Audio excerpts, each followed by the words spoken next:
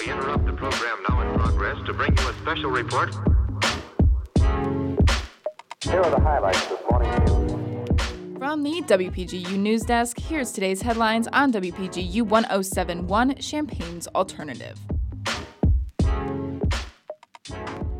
From WPGU News, I'm Lily Nazarova. It's Friday, December 8th, 2023. For this week's World News Roundup, WPGU News presents some of this week's international headlines. The U.S. is preparing to begin flight drills in Guyana following growing tensions with Venezuela. Venezuela has directed state-owned companies to harvest oil resources in the Essequibo region, which Guyana claims. The region makes up roughly two-thirds of Guyana's total land, but Venezuelan voters voted last weekend to ignore the International Court of Justice's forthcoming ruling on the dispute and move forward with the creation of a Venezuelan state in Essequibo. The Seychelles declared a state of emergency yesterday following an explosion on the island of Mahé. The explosion coincided with rain and severe flooding. 3 people have died due to the flooding. Thousands of Palestinians have fled to Rafah due to the ongoing violence in Gaza. The city on the border with Egypt has become a hotspot due to Israel's evacuation order for areas in and around Khan Yunis. Many displaced Palestinians say they worry that Israel will eventually invade Rafah.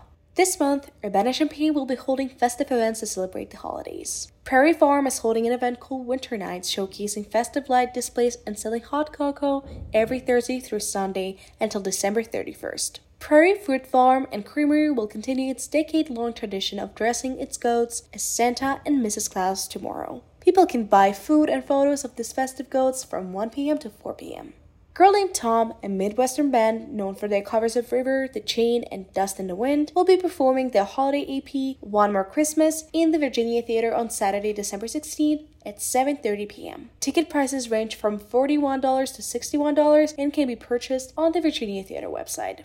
Illinois football star defensive lineman Jarzon Newton was placed in All-American status by 5 different media outlets. Newton has led all Big Ten defensive tackles in quarterback pressures and sacks this season, as well as having the most pressures across the last 2 seasons in Division I football. Newton may follow former teammate Devin Witherspoon in becoming a consensus All-American, with various media outlets finalizing their lists in the upcoming weeks. In addition to the All-American honors, Newton's is the Big Ten's Defensive Player of the Year, as well as a finalist for the Defensive Lineman Nagorski Trophy. Contributing reporting for this newscast was provided by Lassa Todd, Peter Dara, and Stephanie Orellana. Our deputy news directors are Elisa Eden and Caitlin David, and our news director is Madison Holcomb. For WPG News, I'm Lily Nazarova.